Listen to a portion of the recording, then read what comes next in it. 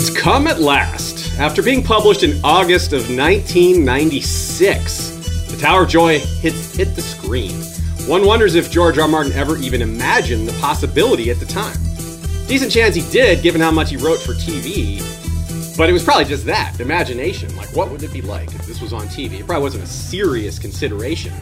He probably didn't expect his epic to be back, to be adapted. I mean, after all, this is the mid-90s, when we didn't even have something like Lord of the Rings on the screen. It probably seemed almost impossible. So, and let alone the CGI and production costs and state of cable TV at the time, it just didn't really suggest the possibility at all.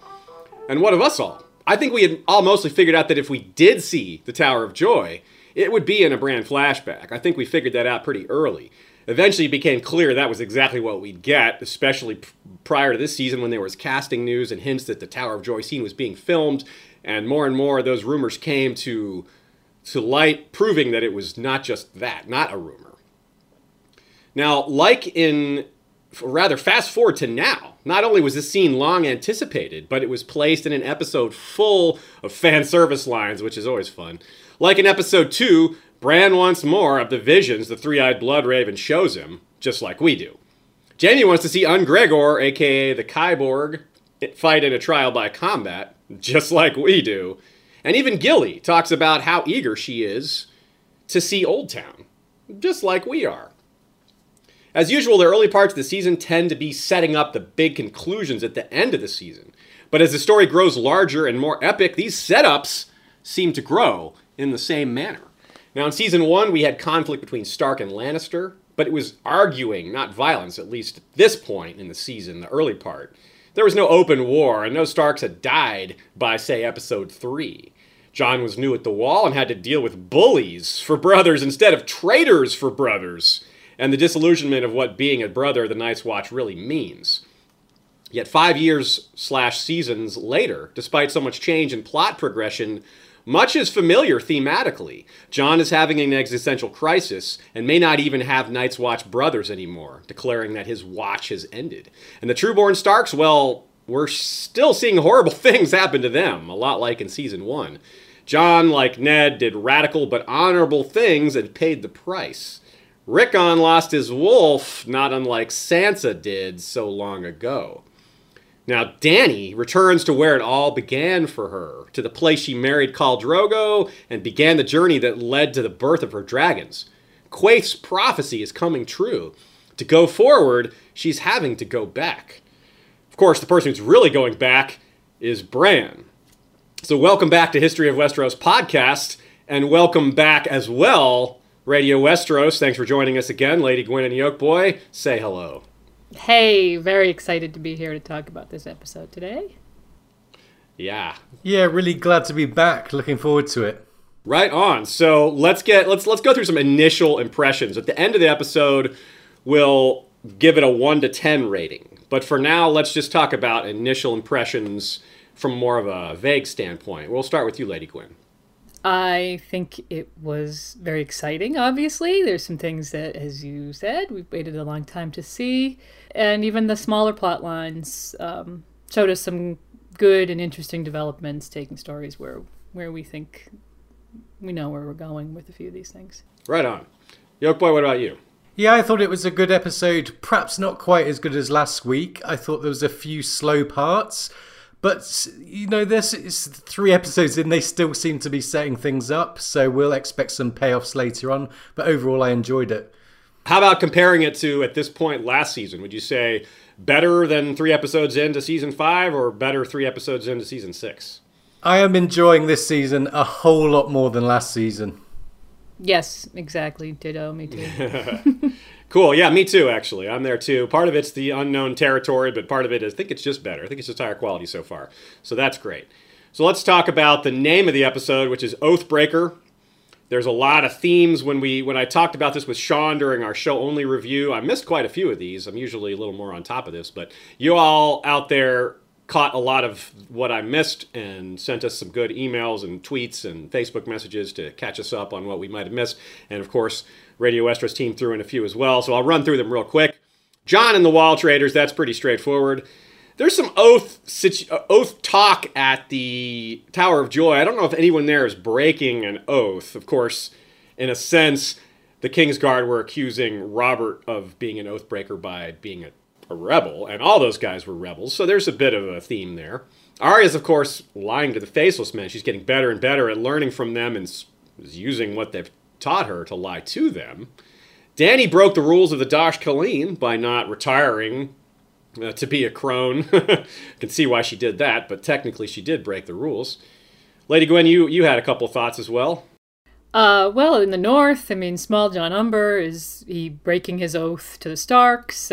He talks about Roose breaking his oath to Robb. The Karstarks have. Really, they're all engaged in oath breaking at this point up there.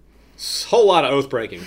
Sam and Gilly, well, Gilly's not breaking any oaths, but Sam is, by promising all this stuff to Gilly and by pretending that it's his child, even though it's not, he's pretty much breaking some oaths there.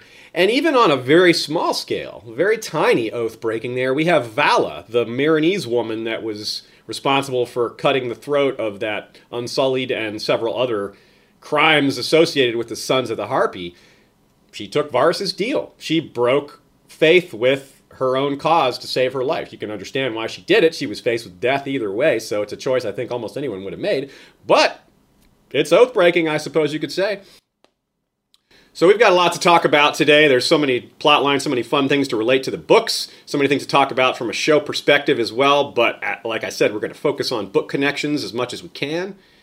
So this is a good time to point out that you can get a free 30-day trial to listen to the books on audible.com. Go to History of Westeros and click on the Audible 30-day trial in the upper right. I'll give you a little tip. If you haven't listened to the book Game of Thrones, this is a great way to do it, to look back at things and to find specific passages. It's easier to look things up on an audiobook when it's divided by chapter, divided by sections, rather than having to remember exactly where in a book something is. In this case, Eddard's 10th chapter in A Game of Thrones. It's a Game of Thrones' 40th chapter overall. We're going to talk about this chapter throughout this episode. Well, really just through the Tower of Joy part, but that's a big part of this episode. And you'll see why it's really worth going back through again. There's lots of little details, lots of little fun things to consider. We're going to talk about a few things that you guys probably never even noticed from the books here. So that's a lot of fun. And this is something I love to do while I'm doing chores or driving around. Why not enjoy Game of Thrones while you're doing that? It's less of a commitment than sitting down to read. As much as I love sitting down to read, it is a little harder to find time to read than it is to do all those other things. Might as well be listening to something while you're doing it. So I highly recommend it. Check it out, audible.com. If you don't like if you don't keep the subscription, you get to keep one free download. So you're coming out ahead no matter what. One little thing I want to point out before we start with the wall, something we didn't talk about that I wanted to throw out real briefly, and we're not going to have a chance to talk about it today because this plot line wasn't included in episode 3, which is Brienne. And Brienne, when she's talking to Sansa about Arya and the Hound. See, we're all maybe expecting the Hound to come back this season, kind of like he does in the books, if you believe the Gravedigger theory, which I think most people do at this point. Brienne mentions that she searched all over for Arya, couldn't find her, and that she was happy. She seemed happy with who she had been with, which was the Hound, even though Brienne didn't reveal it was the Hound to Sansa. So if they searched all over, didn't find the Hound's body, no mention of that. That's interesting. Did you guys have any comments on that, or do you think maybe that was just a little bit of sneakiness, or do you think maybe I'm reading too much into that? Yeah, that definitely could be some setup. Like I said, they had to reintroduce that somewhere because we certainly expect to see him this season. So certainly hope so. Come on, Hound! There's so many people getting hyped for the possibility of Clegane Bowl, which. Yeah, I guess we could see that at some point. I don't think it's going to be. It's not going to be the first time we see a fight between Robert Strong and somebody. But I should call him the Mountain because he's the Mountain in the show. He's not Robert Strong in the show. But we're not there yet. Let's talk about the Wall, the return. As with both of the first 2 episodes of the season, the episode starts and ends with Jon Snow. This is Jon in the Void. And we get a little backstory, or rather a connecting point, a dot to connect by thinking about what Beric said back in the day. So, Lady Gwyn, talk to us a little bit, not only about with Barrick in mind, but about what Kit Harington has been saying outside. We've got a little meta here. Yeah, Kit has been talking a lot in interviews about the existential crisis that is inherent with being dead and experiencing nothing, and then coming back and, you know, having well, I don't know if you have a memory of nothing, but, you know, coming back and wondering, what is it all about? What does this mean? So, you know, he had talked about the fact that John is going to be really changed, which we had discussed, and George is, in the books, you know, really makes a point of that. There's always a price you pay when something like this happens. So it's good to see that the show is, you know, going forward with that theme. Yeah, that's really cool. And of course, it's something that we don't have perspective on as people. And of course, as Kit Harington, as an actor, it's not like he can go talk to other people who've had this real life experience. Or, frankly, he probably can't find a whole lot of actors out there that have had to do a similar thing in a role. It's not exactly common. So, was he going to go talk to all the people that have played Jesus in a movie before or something? You know, I don't know. There's just no way to prepare yourself for that other than just trying to guess a bit. However, that said, we got a very interesting email after our show-only review on Monday. Now, this is a listener who wanted to remain anonymous, so we'll certainly honor that. But this is very interesting. Here's the quote, I'll quote them rather. I obviously haven't died and been raised from the dead. I have, however, had a near-death experience. I wasn't the victim of an attempted murder, but I nearly died due to a relatively rare illness. I have a 2-week gap in my memory where I was in the hospital and incapacitated due to the illness. Full disclosure, I have 3 memories from the time then, the collective time of which amounts to half the Tower of Joy scene. Otherwise, there is nothing. I've heard stories about what went on, but they are just that, stories. To me, it's 2 weeks of my life that don't exist. He goes on to say, your decision-making changes. You've been close to death, even though you tried to avoid it. You were there on the precipice of death. Your perspective shifts. Avoiding death becomes less important, and maximizing the time you're alive becomes much more important. That's really cool. Thanks for that, anonymous listener. That's really interesting, and it does sound a bit like what John's going through. He described that there was just nothing. There's nothing to remember. He remembers what happened before he died, and it's just a gap. So it's really something. Now, Yolkboy, talk to us a bit about Melisandre's reaction. There's a lot of different, it's not just John's reaction that matters, or not the audience. There's Melisandre, Davos, the Wildlings, the rest of the Night's Watch. We'll start with Melisandre. Yeah, I really liked Carrie Van Houten's acting when she saw John and her eyes were kind of bulging out of her head. It was well played, I thought. And she does mention that there must be a prince that was promised. She thought it was Stannis, and now she's kind of looking at John and wondering. And I thought it was interesting that Mel mentions this prophesied prince, as we might soon learn that John was born a prince, and at the same time get confirmation that John is secretly of the Ares Raella line, which, of course, in the books is a prerequisite for the prince that was promised. So it's interesting that he's now being thrown in as a contender in the show. That is cool, yeah. I was going to say that, you know, we also saw the beginning or the setup for the Red Priests in Essos, who we expect will be mirroring what's going on in the books, talking about Dany being the prince that was promised. So I think we're being set up to have maybe 2 very distinct belief groups, which on a meta level is quite similar to the fandom. So. Yeah, Mel, she starts off saying the Lord brought him back, which is sort of an indication that maybe her faith is restored a bit or entirely. And then Davos shoos her off, which is kind of funny and maybe seems a little awkward. But upon reflection, it makes sense from an empathetic point of view. I mean, this guy just came back from the dead, and Melisandre's trying to ask him all these existential questions and, like, telling him, putting all this burden on him, like, you might be the prince that was promised, all this stuff. And Davos is like, dude, give the guy a minute. He just came back from the dead. He's just having a realization that he was murdered by his friends.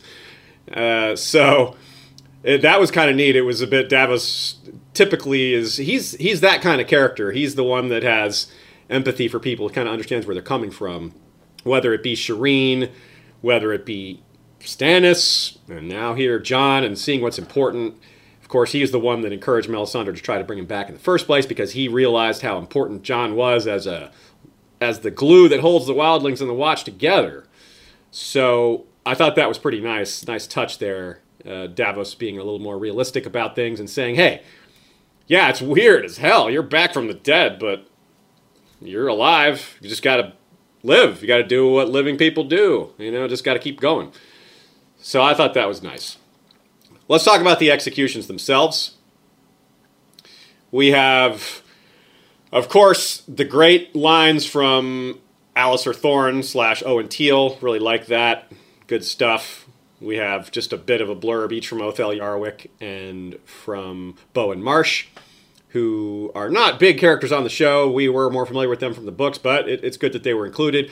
Now they're dead. We wonder if that's what's going to happen in the books, whether they'll be hanged. I keep saying that. I need to stand us around for the grammar correction there. Yes, hung. He's not a tapestry. Hanged. That's right. So, but Ollie said nothing. And that, I think that was a pretty big deal that they showed him there. And as much as some people probably thought it was like a moment to cheer at, I think it was more meant to be tragic.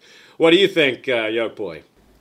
Yeah, last week we said that we hoped Jon might kind of rise above the situation somewhat and focus on the bigger picture. And personally, I didn't really want to see him kill a boy who saw his parents die.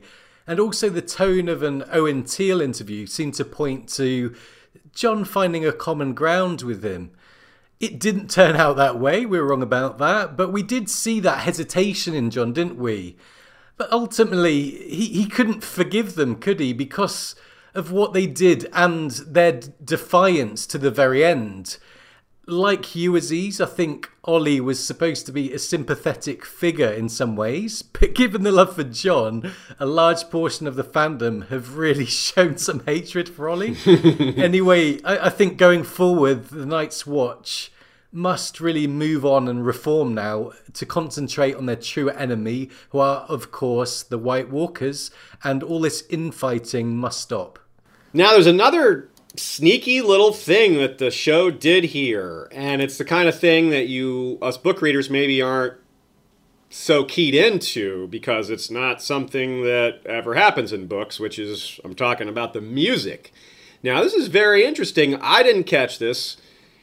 Our good friend Lucifer Means Lightbringer pointed me to a thread on Reddit made by Reddit user Vic Student. It was also pointed out by YouTube commenter Javier Garcia, and that is that they played the Fire and Blood motif music, basically the Targaryen music that is played typically when the dragons are on screen, or sometimes when Dany is on screen. It's that very haunting music. We've all heard it a bunch of times. It's been used several times throughout the show. But this is apparently the first time it's been played outside of a scene like that. So it was played during the executions, which, of course, that says a lot about Jon's parentage, which I think we're all pretty sold on. But the fact that they put it there in the show, that's a nice touch, a good detail. In fact, there's a lot of really small details in this episode that we've picked out to explore this episode that I think you all will like, and I think it will maybe give some book readers a little more appreciation for how much detail is in the show. Different kinds of details, and of course they miss a lot of the book details. They don't make it into the show, and that sometimes bothers us. But hey, what are you going to do?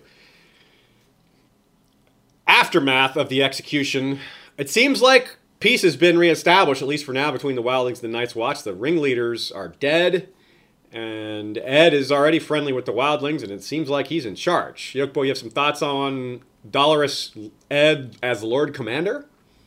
Yes, so it seems that Ed might be Lord Commander, or at the moment at least, acting Lord Commander. Ed is the only Night's Watch now that we're really familiar with, so this really makes a lot of sense to have him in charge. But presumably it will have to go to a vote if it's going to be anything like the books. And this also gives Ed some plot armor, I think, which I'm quite glad about, as surely they want to keep one of the original Night's Watch in the story. I agree with that. And speaking of plot armor, at the end of this episode, after the credits, when we, as usual, discuss what's on the next on Game of Thrones, we also do our worry of the week. We're also going to talk about characters that have plot armor. So we'll bring up Dolorous Ed there to see how he fits in that whole scheme. But staying on Ed for now, will you think he'll feel betrayed by John? That's an interesting question. Ed risks his life to help John come back, and then John just walks off. I think Ed may understand he's his friend and all, but he still might feel a little betrayed. I don't think he's going to, get violent with John because of it or anything like that. But he might feel betrayed. He might feel disappointed at the very least. So we'll have to see about that. I think anyway, it may not matter. It may be kind of a moot point because I think whatever ends up happening, John's going to find himself back involved one way or another, whether he's part of the Night's Watch or not. He's not just going to walk out of the story. So something's going to bring him back in, and it seems likely that it's going to be Sansa / Rickon or both of them. Lady Gwyn, give us some thoughts on that. Yeah, I think so. I mean, from everything we've seen in Winterfell, Ramsay just is hell-bent on involving Jon. He's definitely got him in his sights. So it's sure to be one of those things. But the other possibility, or I think it'll work at the same time as this Ramsay storyline, is that Mel is probably going to work with Davos to convince Jon that, remember that, to focus on the real threat from the others, probably the need to gain support of more Northern Lords, which would be continuing Stannis' mission, which in Mel's mind is really the Prince That Was Promised mission, right? And really, as messed up as Jon is, whatever his mental crisis is, he's not likely to forget Hardhome. So, yeah, I agree with that. Who could? Hardhome was awesome, not for Jon. It was terrifying, but either way, you can't forget it. So we'll have to wait and see on that. There's, as usual with these early season plot lines, you can't always tell where things are headed. But it's very exciting to see some of these things working their way onto the screen and seeing maybe what might happen in the books. I think some of us expected maybe a bit more bloodletting between the Wildlings and the Watch there, as we talked about last episode. So this whole neat execution of everybody may not be what we see in the books. It may be a little messier, maybe a little more chaotic. And for one thing, 1-1 was badly wounded. We don't even know if he's going to survive. I hope he does. He's cool. It'd be nice to have a giant in the story, a friendly giant besides Hodor. So let's talk about a brother who's not at the wall, Sam and Gilly.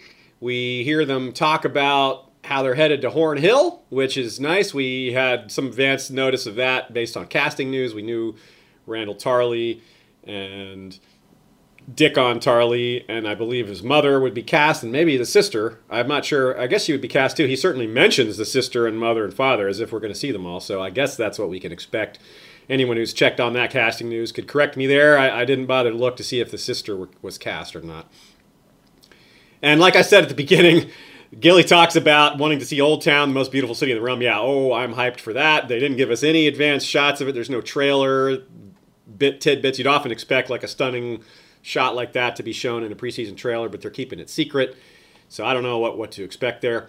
Now talk about the connection. This is a setup scene, obviously. Sam and Gilly on the ship isn't meant to advance the plot by itself too much. It's more of like it's heading towards a plot advancer. But compare it real quick. Lady Gwyn, you've got a couple thoughts on how the scene compares to the book version of their journey. Yeah, when we got some still pictures way back when, in the wintertime from this season. And one of them was Sam on board the ship. And you could kind of tell he was getting sick in the barrel. And it made me think, in the books, Sam and Gilly take the ship that's a Night's Watch ship, Blackbird, from the Walt Bravos, and Sam is just sick the entire time. So in that sort of build-up, I was really pleased to see that, because that was actually one of the few things that was direct book material. So yeah. It's nice to see a little, it's a nod. Very nice. Yeah, I think so. Well, I'm looking forward to seeing those new characters on screen. I'm not sure. I think I'm looking more forward to Old Town than I am to seeing Horn Hill. But Horn Hill should be cool. Maybe we'll see Heartsbane, see what Dickon Tarley's all about. I wonder what age they'll have him be, etc. So that should be fun. But let's move on. We're going to talk about the Tower of Joy, and there's a lot of things we're going to talk about with the Tower of Joy. I'm going to start by pointing out that this scene was so special that and so anticipated that I've done something that I've never done in the entire history of making History of Westeros podcast Game of Thrones reviews, and that's that I'm wearing the same shirt I wore on Monday to this episode today.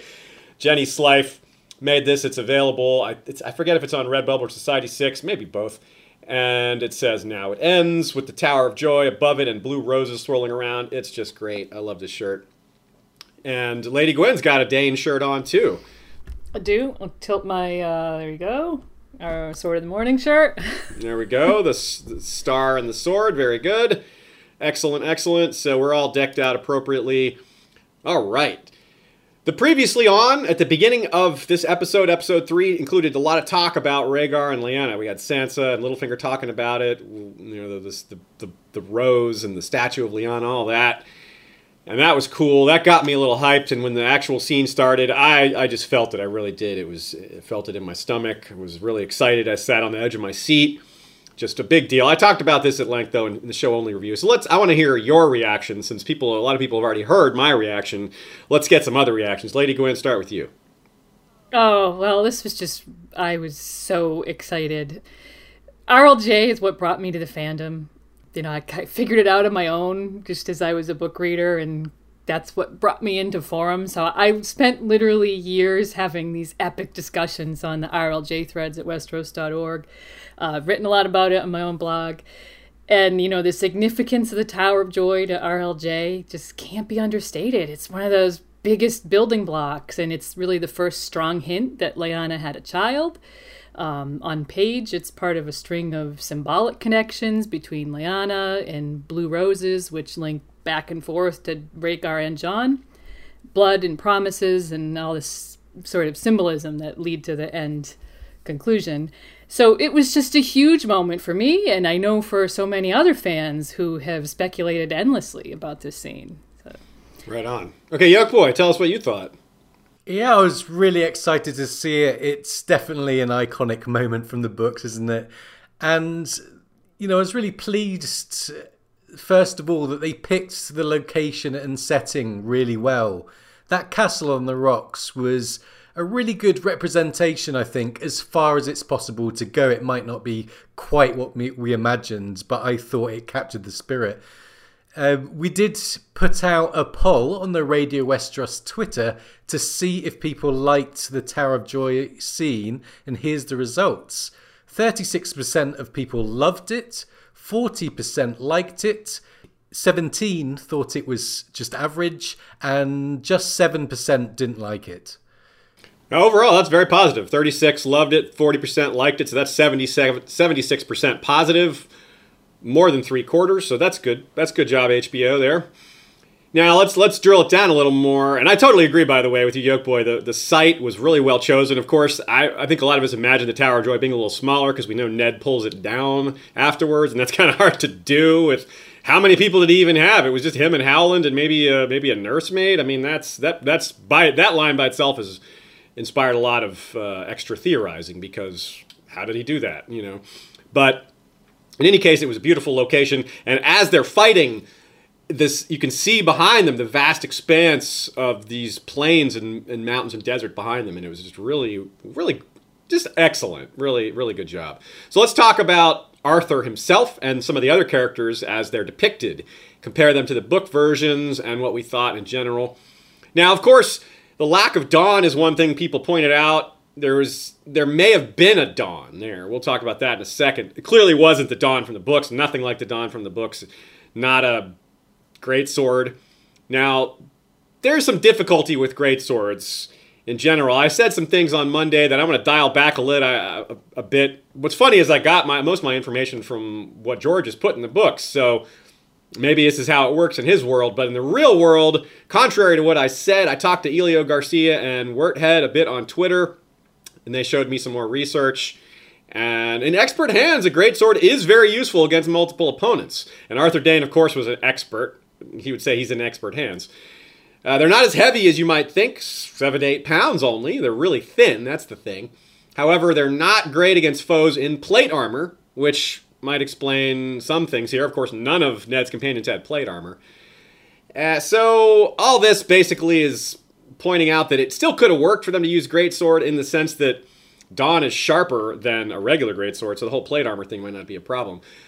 And the scene I'm referring to in the books mostly is Jon fighting with Mance, thinking he's Rattleshirt. He's still got the glamour on in the practice yard, and wondering how the heck Mance is landing so many blows with this bigger, unwieldy blade. He thinks to himself, I should be hitting him twice as often, and that's just not what's happening. So but there's a lot of logistical issues, and of course, depicting it that way, they made their choice. I don't mind. I think it's fine. The point is, Arthur Dayne was a badass. I don't think anyone's going to have seen that scene and thought that guy was weak. So I think they certainly accomplished that much. But let's get some other opinions on it. Yolkboy, tell us your thoughts on Dawn or lack thereof. Okay, first of all, I really do love Dawn in the books. It definitely captured my imagination. But I think introducing a kind of magical, white, strange, surreal-looking sword in this segment would have just kind of stolen the scene with a sword. And that might have taken away from the acting and the location and the importance of the scene as a whole. And so I wasn't particularly bothered about the change in show canon. I think some things really fit the books and belong there in our imagination that perhaps wouldn't translate to the show. And if there's no future for Dawn in the show, then there wasn't really much point of introducing it here, so I wasn't that bothered. That doesn't necessarily mean that there's no future for Dawn in the books, though, so watch this space. But also, we're thinking that the showrunners might have given book readers a slight nod to Dawn, which they often seem to do. The more we look, the sword that Arthur Dayne kind of stabbed in the ground with his right hand did have some kind of sun sigil on the hilt, and the camera kind of focused on it, so we're wondering if this is possibly a nod to Dawn. I think it had to be. I don't see what else it could have been, and that kind of, it's like, why would they go out of their way to put a sun sigil on this hilt and then show it if just by accident? So, nice job, showrunners. Very sneaky, good little nod to Dawn. I don't think that it was meant to be a magical sword or meant to be, to show the real Dawn from the books, but it was a nod. It was like, look, at least we thought of this. We couldn't put the real badass meteorite blade in this episode or in the show at all for reasons that Yolkboy explained. I think it's a really good summary of why. But we didn't want to have nothing. So they did that much. And I thought that was nice. By the way, that's the sword that Ned carries with him into the Tower of Joy as the vision ends. Because Arthur drops it as he's stabbed, Ned picks it up because he's swordless and finishes off Arthur with it and then runs inside. So that's pretty cool. Now, reviews on the scene were mixed, but mostly positive, as we said. I've seen no complaints about the casting, like pretty much at all, other than maybe a few people talking about Arthur Dayne's hair color, which honestly is kind of silly because we don't know what Arthur Dayne's hair color was in the books. Not at all. There's no reason to assume he had Targaryen-looking hair, Valyrian-looking hair, the silver hair, etc. His own sister had brown hair, so no reason to assume that his hair color is wrong. And this actor, Luke Roberts, good job, Luke Roberts, a handsome, intense, badass sword fighter with the ability to deliver a few lines with gravitas, right? That's what he was. I don't know that Luke Roberts could have pulled the scene off with a greatsword. And that's another one of the issues with using a greatsword. It kind of seems unlikely. He's maybe a bit of a unicorn as far as an actor goes, having all these very specific traits that made him right for this role.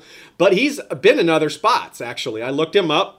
He's the character Woodes Rogers in the show Black Sails, which I really enjoy. I love that show. And he's also been in the show Wolf Hall as a recurring character named Harry Norris, which is a show I mean to check out but haven't done so yet. I imagine some of you have already. Maybe you weren't aware that this is the same actor, so that's cool. In any case, this choreography in this fight scene was one of the best fights the show has had. It reminds me a bit of The Hound versus Brienne, which was another brutal and desperate fight. Maybe a couple of others. Certainly near the top. The second Kingsguard there, another important little detail. This was fun. We weren't sure who he was at first. Yolkboy, give us some thoughts on how we figured out who this was. It's kind of a good story here. Well, we were thinking that Hightower was mentioned by Pycelle, wasn't he? Yeah. And he was also mentioned in a previous episode. I can't remember which one, but way back along, I think. I think it was Two Swords was the name of that episode, I think. Okay. As they mentioned him as having died at the Tower of Joy, so they really needed to make it Hightower to avoid the continuity error. And funnily enough, we were on Twitter talking about this, a few of us, and the actor, Eddie Eyre, who played the part, tweeted to us out of nowhere that it was indeed Sir Gerald Hightower. Yeah, that sealed the deal right there. Because there was a lot of reason to think it was Oswell Went. He had Oswell Went's line. He had Oswell Went's posture, which is when Ned remembers him, he's sitting there he's sharpening his sword. And that's the first scene we see of him, sharpening his sword. And you would think that Gerald Hightower would be a lot older. He's in his 60s or so in the books when the scene happens. And so it really seemed like it would be Went based on those details. But actor says it was Hightower. That's that. They just did the law of conservation of characters, pushed those two things together, made him look like Went, talk like Went, but gave him the name of Sir Gerald. And by the way, Eddie Eyre, that seems to have been his first acting role. I looked him up too. It seems like he got his first break there, and good for him. Seems like he's real excited to have been a part of that, and we're excited for him. That was very cool. He took somebody out, then got stabbed in the neck, died like a real Kingsguard. It didn't go out to one of the friends. It was Ned that killed him. So let's do a little more comparing to the books here. Ned's 6 companions is reduced from 7 in the books. I have posted a blog entry on historyofwesteros.com. I posted it on Facebook as well as Twitter recently, but you could just go straight to the website. It's called 10 Warriors at the Tower of Joy. I break down the history and background of all these different characters and some of their abilities and what they're known for. No mention of R plus L equals J, because that is the main thing people talk about at the Tower of Joy. So I wanted to make a post that had something that focused on the other angles. And Radio Westeros, you guys have an R plus L equals J episode as well. So a lot of resources out there between the two of us for diving in deeper here. But first of all, young Ned himself, the actor, his name is Robert Aramayo, a new actor. He's about to appear in the new show Lewis and Clark. He apparently learned some sword fighting from Luke Roberts there on set. They taught him a few moves. What did you guys think of the actor as young Ned? I thought he looked the part, certainly. Yeah, I thought he did. Yeah, didn't have a lot of lines, but I thought he delivered them well. Yeah, he did. Now, one little small detail that I thought was really cool. Never would have caught this on my own. A couple of people on Twitter pointed it out to us, including our friend Aziz. The sword that Ned is using in this fight is the same sword Eddard Stark carries around in Season 1. You can tell by the cross grip and the hilt. It's not super fancy of a sword, as you would expect. Ned Stark wouldn't carry around a fancy sword. But it's distinct enough that it just can't be a mistake. So I think they just were like, hey, where's that sword that Sean Bean used? Let's bring that back and give it to young Ned. So nice touch there. Very nice touch. Also noticed that one of Ned's companions seemed to be a guide. He was wearing the standard TV show version of Dornish garb with the sash on his head. And he was either a Middle Eastern or Hispanic, some sort of olive-complected actor, which is usually what they cast for Dornish roles. So that was a nice touch as well, I thought. The only other detail I could see there was obviously Howland Reed was mentioned by name, but also he had the lizard lion sigil holding his cloak up. So that was a nice detail as well. Okay, so Lady Gwyn, take us through some more of the book-to-show comparisons here regarding the companions. Yeah, well, I mean, they've obviously and honestly, understandably, dispensed with all the other minor character storylines. Ethan Glover, William Dustin, Theo Will, Mark Riswell, who were all named in Ned's dream, and Jory Cassell's father, Martin Cassell, who, because I love Jory so much, I would have just loved if they had maybe said a little like, oh, and there's Jory's father. Yeah, that would have been nice. That would have really... that would have been cool. I think a lot of TV show viewers would be like, wait, Jory? Who is that? Who is... Right, remember? Oh, Jory. But anyways, it's understandable that they are not going to go into all that. But related to the numbers, they've reduced the numbers, but in the books it was 7 versus 3, and only 2 people walked away. meaning 8 people died. There's an interesting parallel that's been discussed a bit on RLJ threads at Westeros.org. Late in Eddard 10, the Tower of Joy chapter, which begins with this dream, Robert has come to visit Ned, and he mentions the deaths that occurred during Jaime's ambush, which is what immediately preceded Ned's Tower of Joy dream in Eddard 9. That's how he breaks his leg, and he comes to be, asleep for, was it a week or 10 days? Yeah. In the show, of course, he's stabbed through the leg instead of breaks his legs. Same difference, though. Yeah. But Robert actually uses an exact same line from the Tower of Joy dream, and there's a clear reference to the same number of dead men. He says to him, "I want no more of this. Jaime slew 3 of your men, you 5 of his.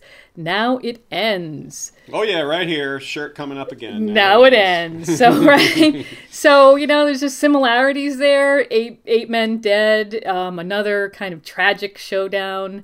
And that paired with the things that happened immediately prior to Jaime's ambush are probably what inspired Ned to be having this dream in the first place as he lay under the Milko poppy. Yeah, it's a really great observation. I know I've discussed that aspect before, but I don't think a lot of people, and I don't remember where I've discussed it. I don't know if I've mentioned it in an episode or if you guys we talked about it offline or something a while back. I really don't remember.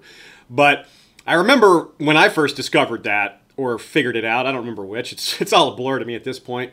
And I thought that was huge, not because it changes anything, but because it just goes to show that there's still more details that we haven't caught. And that's awesome. I mean, of course, in Game of Thrones, it's important for George to have raised the issue of the Tower of Joy at some point. But from a reader's perspective, if we're not totally on top of the game, and that's understandably that someone could miss that, like I think almost all of us did, especially the first time. I mean, how could you catch that the first time through?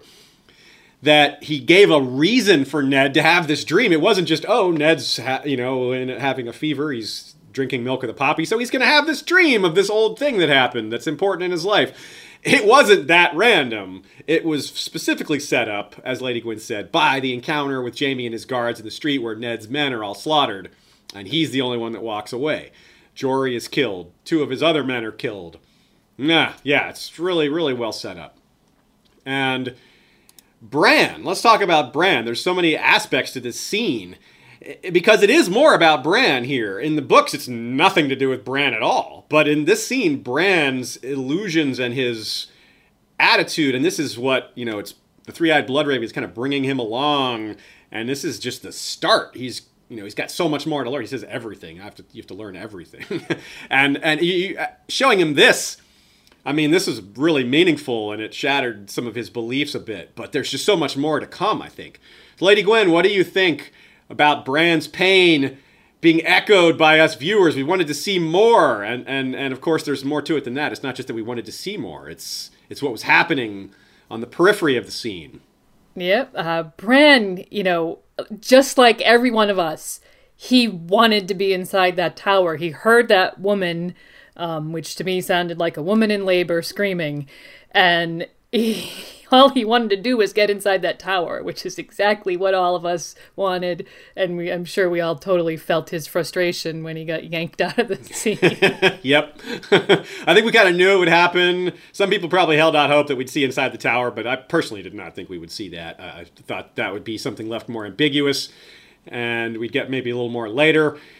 Now, the fact that it sounds like a scream of labor is very interesting. I think a lot of the, especially guys watching, would not have caught that. But you're as a mother yourself, and other commenters on YouTube have pointed out that was definitely a scream of a woman in labor. Not just a scream of a woman in pain, very specifically a labor scream. So good job on the showrunner's part again there for getting an authentic, woman in labor scream that women who have gone through that recognized as such. So that's really cool.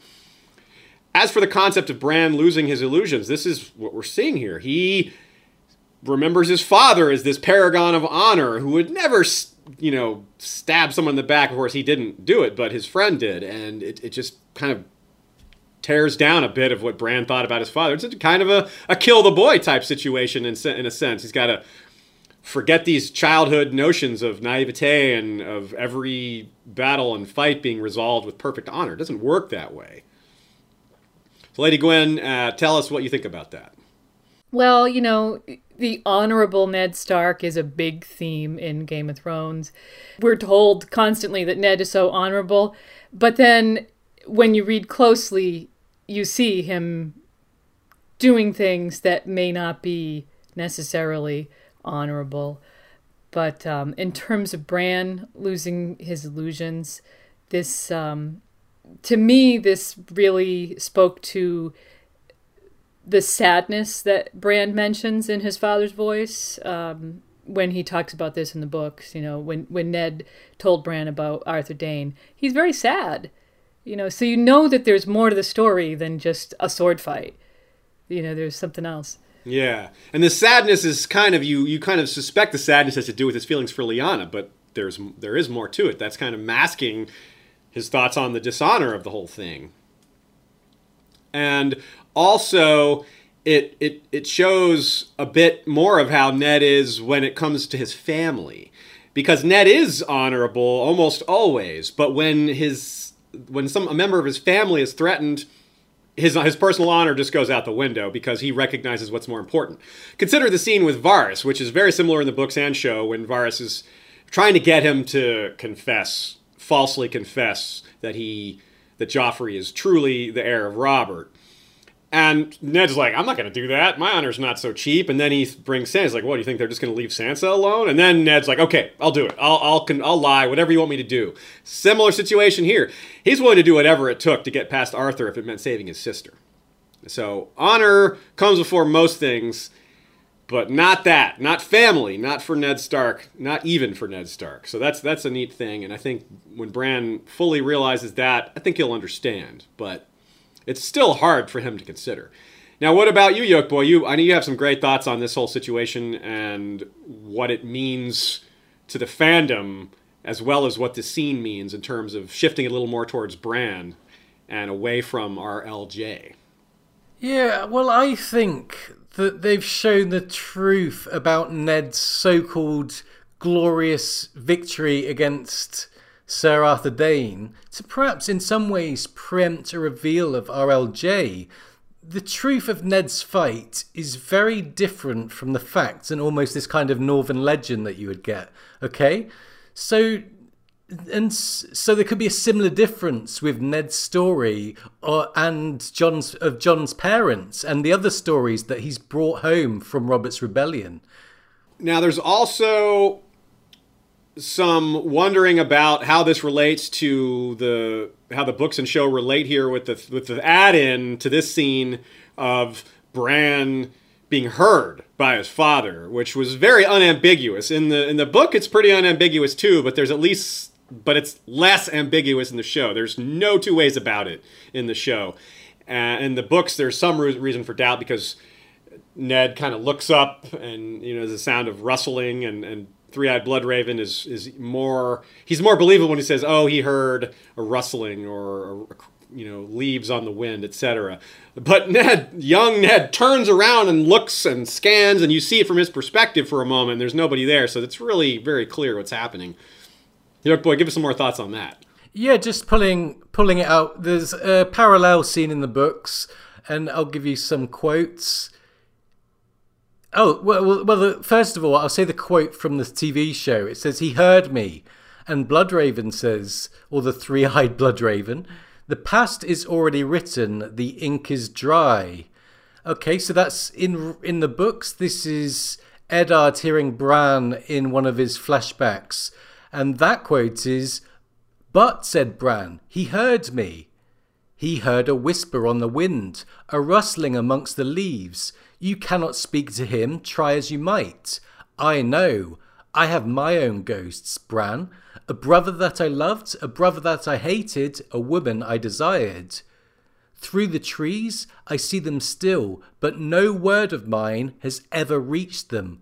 The past remains the past. We can learn from it, but we cannot change it. So you see there in both canons, Bloodraven is insistent that you can't change or affect the past, And in both occasions, Bran is protesting. And I think it's really down to the viewer or the reader to decide for themselves who you agree with there. I'll give my personal take. I'd actually really hate a time travel paradox to evolve in the story where Bran can go back and change everything at will. I think it would be a bit cheap, and it's kind of could ruin the story. I think I really wouldn't like it. But you know what I think? I like the idea that Bran can cause these kind of whispers in the wind and this mystical going on, but that's the limit to what he can do, and that's really what I hope it comes down to.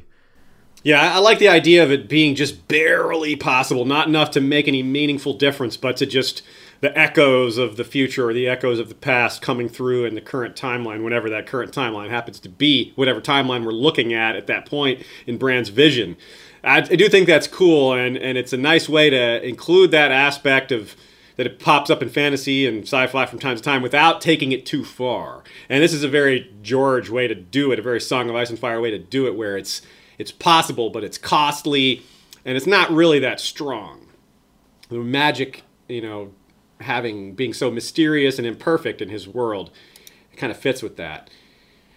Now, what about the reveal of his age? I thought that was a little strange. Yolkboy, what do you think about that?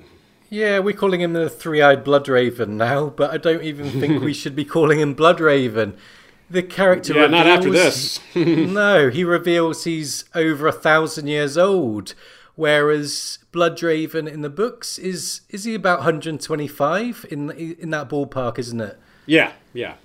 Okay, this means that the show Bloodraven can't even be a Targaryen or anything like that, and his entire backstory must be very, very, very different. There's some ideas I've seen that the 1,000 years refers to his journeying through time and the Weirnet, but I think that they've just simply changed Bloodraven completely and expect we'll learn more about this kind of show creation now.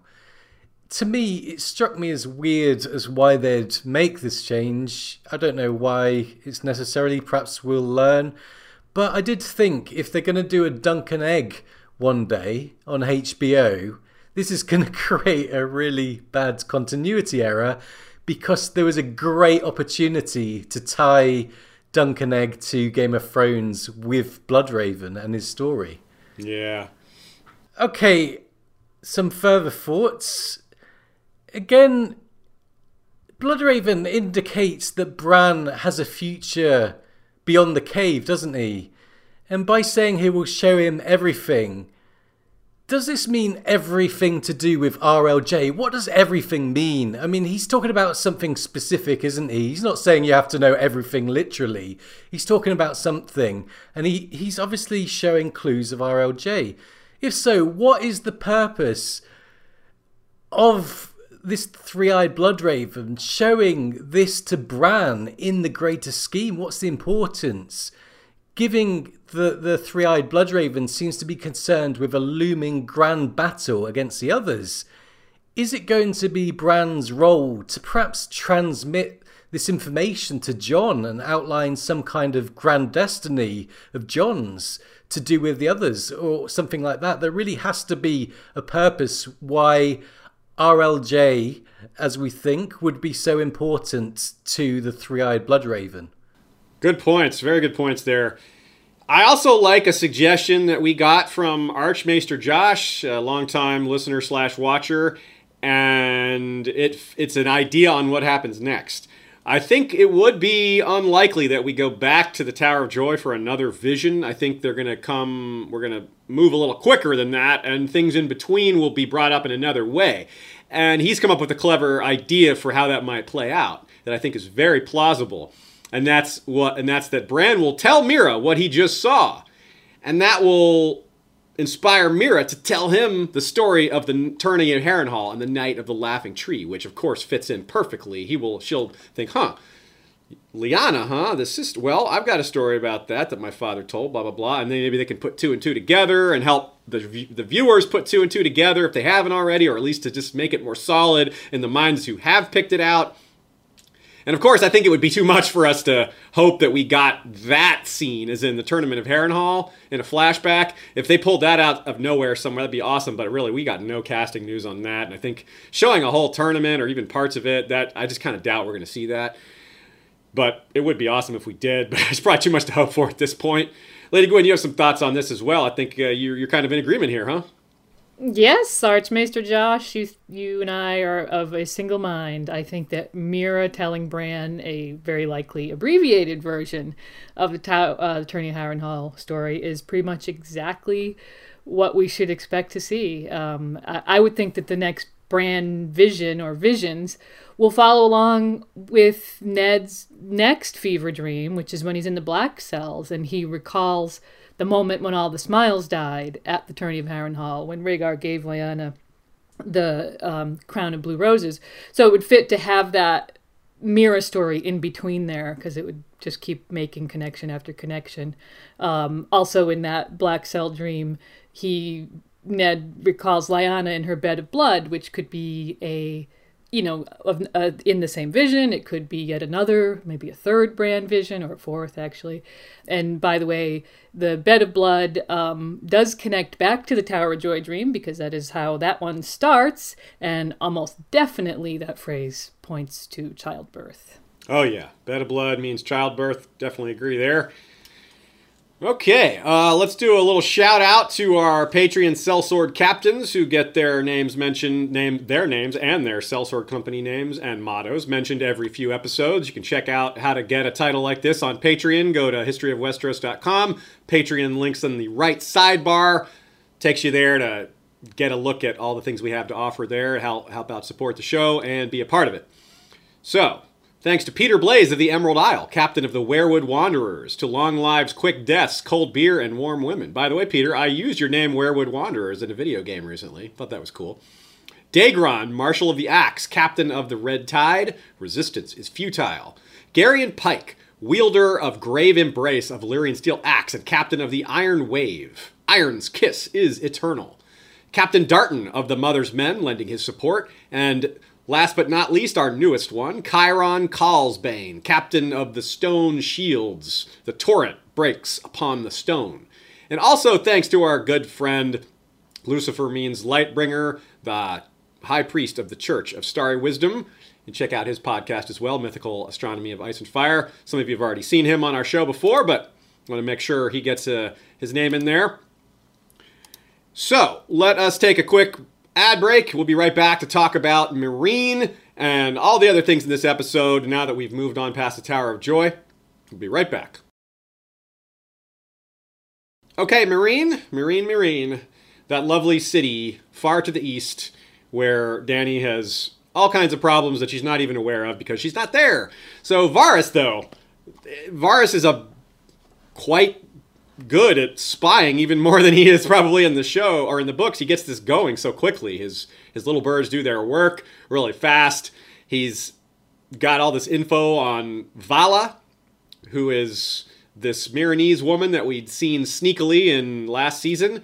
Now, I think we haven't talked about King's Landing yet. We haven't talked about Qyburn yet, but we're, as you all know, having seen this episode, that Qyburn's, the little birds are there, and we see Qyburn working with them. We might be seeing the same tactic from the other angle here with Varys, because Varys brings up Dom, Vala's child, her son, who has a breathing problem. And he says he knows this, and you wonder if Varys has been in contact with this kid, and that's how he knows these things. By being nice to the kid, he's learned things about his mother, because that's what Qyburn is showing at the very beginning of that scene, which we'll talk about in a minute. So I think that's a pretty cool little sneaky parallel there, and it could be entirely what's happening. What we actually find out from all this, whether or not my theory is correct, the bottom line is Yunkai, Astapor, and Volantis are bankrolling the Sons of the Harpy. That's a big bad news for Team Dany, because those people have infinite money, essentially. Not literally, but essentially infinite money. So they can bankroll anyone. That explains a lot. Explains how the Sons of the Harpy are so numerous, because some of them are probably just being paid. They're not really in it for their culture. We want to get rid of the Dragon Queen because she's not Meereenese, blah, blah, blah. Surely some of them feel that way, but a lot of them are in this because there's deep pockets paying for this whole operation. So that clears things up a little bit. Now here's a crackpotty theory that makes a little bit of sense, I think. I'm not convinced, but I like the idea. Yolkboy, take us away. Okay, I have to admit this came from a watcher called Aerodo, and I saw this posted on Twitter, so a shout out to you. Could Missandei be the harpy in the show? When I first heard the idea, I was a bit kind of suspicious of it, but then I read more about the idea and it seemed a bit more appealing.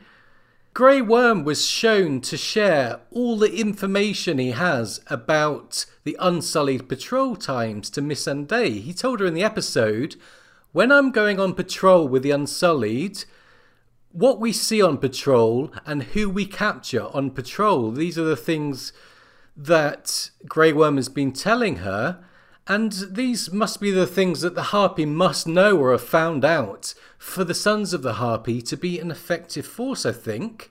So if there is a single Harpy in the show, there aren't really that many other candidates, with the popular suspect in the books, the Green Grace, missing, of course. So I think this theory is worth considering and is interesting because it would give a whole new angle on Missandei's relationship with Grey Worm. Because if this was true, it means that she would have been using him and playing him along the whole time. Yeah, it's a cool theory, and I think one of the strongest things it has going for it is that as much as it doesn't fit with our notion of Missandei at all from the books, and frankly, it doesn't fit that well in the show as in terms of what we know about her personality and the fact that her, she's anti-slavery, she's been a slave herself. It doesn't make a lot of sense that she would want to restore the Great Masters, but that would not stop them from doing this, and it also ties in with something we brought up last season. Her role is significantly reduced at this point because she's kind of been overshadowed by Varys and Tyrion in terms of people that have more experience in playing the intrigue game. And the show doesn't like to keep extra characters around because it wants them to have things to do, or basically their pattern seems to be, if they don't have anything to do, we kill them, or we put them on an infinite boat ride. Something like that.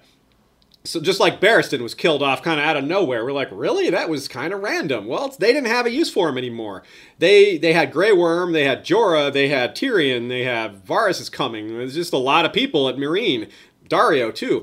They just didn't have room for Barristan, so they killed him off. And I think that maybe they already did this. This is another thing this theory has going for it. They already used this sort of theory, this idea of one of Dany's people turning against her that doesn't happen in the books.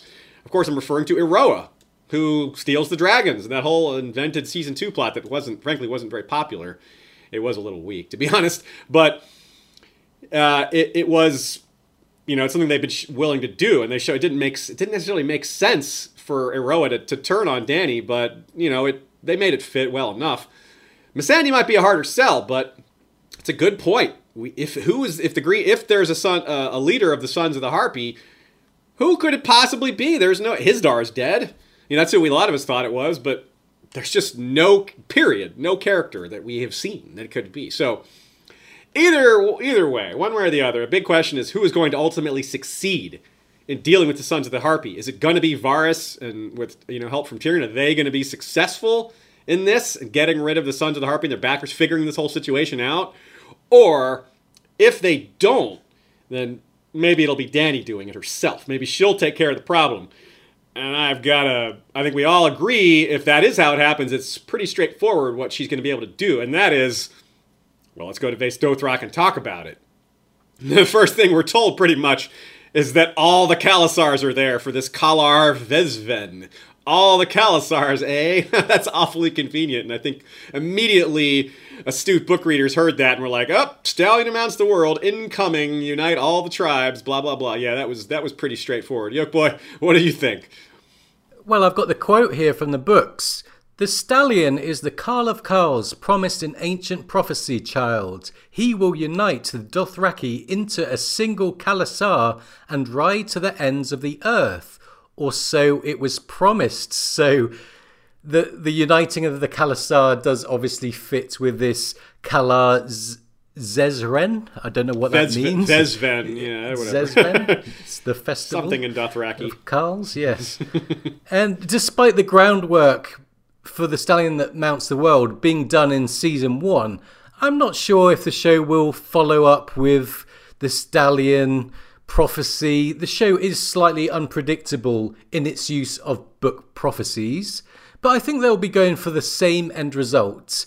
The uniting of the Khalasars behind the combined force of Dany and Drogon, who are obviously the 2 prime candidates for the stallion who mounts the world in the books. Totally. I really agree with that. And they're, right now, as things stand, they're trying to decide what to do with Dany since she broke the sacred laws. But I don't think we roughly know where this is going. Dany is not going to get executed or anything like that. She's the plot armoriest of plot armors. Hers is one of the thickest there is. But that doesn't mean there's no tension, because there's still curiosity in how this is going to happen, what she's going to do. The who is kind of set, but the why, the where, the how, that's all still up in the air, and I'm still very interested to see how they're going to do that. Of course, Drogon is going to be heavily involved one way or another, because they're not impressed by her titles at all. Something Dany does a lot is she stands there calmly and courageously and tells people who she is, and they just don't care. So this giant Khalasar, it could be her method of dealing with the Sons of the Harpy. That's what we talked about to lead in this section. If Varys and Tyrion cannot do it, well, we hear in this episode, they set it up, that the Unsullied could easily retake Astapor or Yunkai, but holding it is another matter. It's like whack-a-mole. They could go take one slaver city. Meanwhile, the one they just left starts going back to its old ways. Go back there, and then Yunkai, they don't have enough men to hold these things down, to guard all the places and keep them in line. They just don't have enough men. But if Dany has this uber massive Khalasar, well, manpower is just not an issue anymore. Controlling them and making sure they don't just sack the city and be Dothraki all over everything, that might be a problem, but that's a different kind of issue. So that could also deliver massive destruction to the slavers. She may just decide to wipe them out and say, all right, I can't deal with this, so I'm just going to just destroy it all. I don't know if that's what she wants to do, but that might be the end result, because, again, if she can't control the Dothraki, that's what they'll do. Now, traditionally, this is where some people think this wouldn't work. Traditionally, the Khals leave the slavers alone so that they have someone to sell slaves to. You don't destroy the market that gives you money for the goods that you take all over. That's kind of shooting yourself in the foot. But if Dany is this savior / prophet, this being that's been told to her coming, or his coming in their minds, I'm sure, is going to unite all the Khalasars, well, this little tradition of leaving the slavers alone is pretty small in the scheme of things compared to their religious beliefs. So if she's given the orders, and she's given the orders, they've already moved past tradition on one thing, which is being led by a woman is not what they're used to, not what they're, that's a very patriarchal culture. So if they're already following a woman, then I don't think breaking with the slavers that's nothing compared to these other things. So this is where it's headed, I think, and it's going to be interesting to maybe see all this on screen. Are we going to see this how are they going to show this massive Khalasar? That'll be some nice CGI work. I wonder if we'll see that this year or at the end of the year. Maybe she'll be leaving base Dothrak with this gigantic army. That'll be neat to see. Maybe we won't see it till next year, but I think we'll be seeing it. I think we might see it this year, but maybe not till next year. Okay, that's all for Dany for now. We've got a lot to cover. Got to keep moving. So let us move on to Braavos. We'll stay in Essos and go a bit back closer to Westeros without going all the way. Yolkboy, talk to us about the continuing adventures of Arya in training. Yeah, it's been quite slow for Arya so far over the past 2 episodes. Basically, she's been beaten in the face a few times and that's it. This time, they used a training montage. This is usually thought of as very cliche in kind of filmmaking circles, I think, and perhaps poor storytelling. And something that perhaps belongs in the Rocky era. But having said that, in this instance, I really liked the way it was done. And I was really glad to see Arya finally making some progress. I don't think the montage came off as cliche at all. The music was really brilliant here. I thought it really made the scene, and it was very stirring, and it made everything come together pretty well. And I'm in fact really glad they did it like this. And of course, it was great to see Arya finally get the better of the waif in that fight. Yeah, and it was like the second she got the better of the waif in that fight, the waif's like, all right, my work is done here. She walks off and Jaqen takes over. It was like they were waiting for her to finally block that staff blow and get in ahead of her own. Yeah, I totally agree with you about the music, by the way. The music is something that I really love. I haven't looked up, as I indicated, with that Fire and Blood motif thing we talked about earlier. I haven't paid close attention to the titles of these songs. I'm very keyed in on hearing them and the way they affect me emotionally during these scenes and what they add. But I guess I need to be paying more attention to what some of these songs are called, and because that might clue in what they're trying to communicate in some situations. I thought that one thing they could have done better is instead of that music, they could have used the final countdown, because, for our that, of course, that's always the perfect montage music. You can't ever do better than that. But this was the best second choice possible. Part of the prior to the actual fighting part of the montage, we saw her doing some other things, learning to use her sense of smell, doing the wafting thing.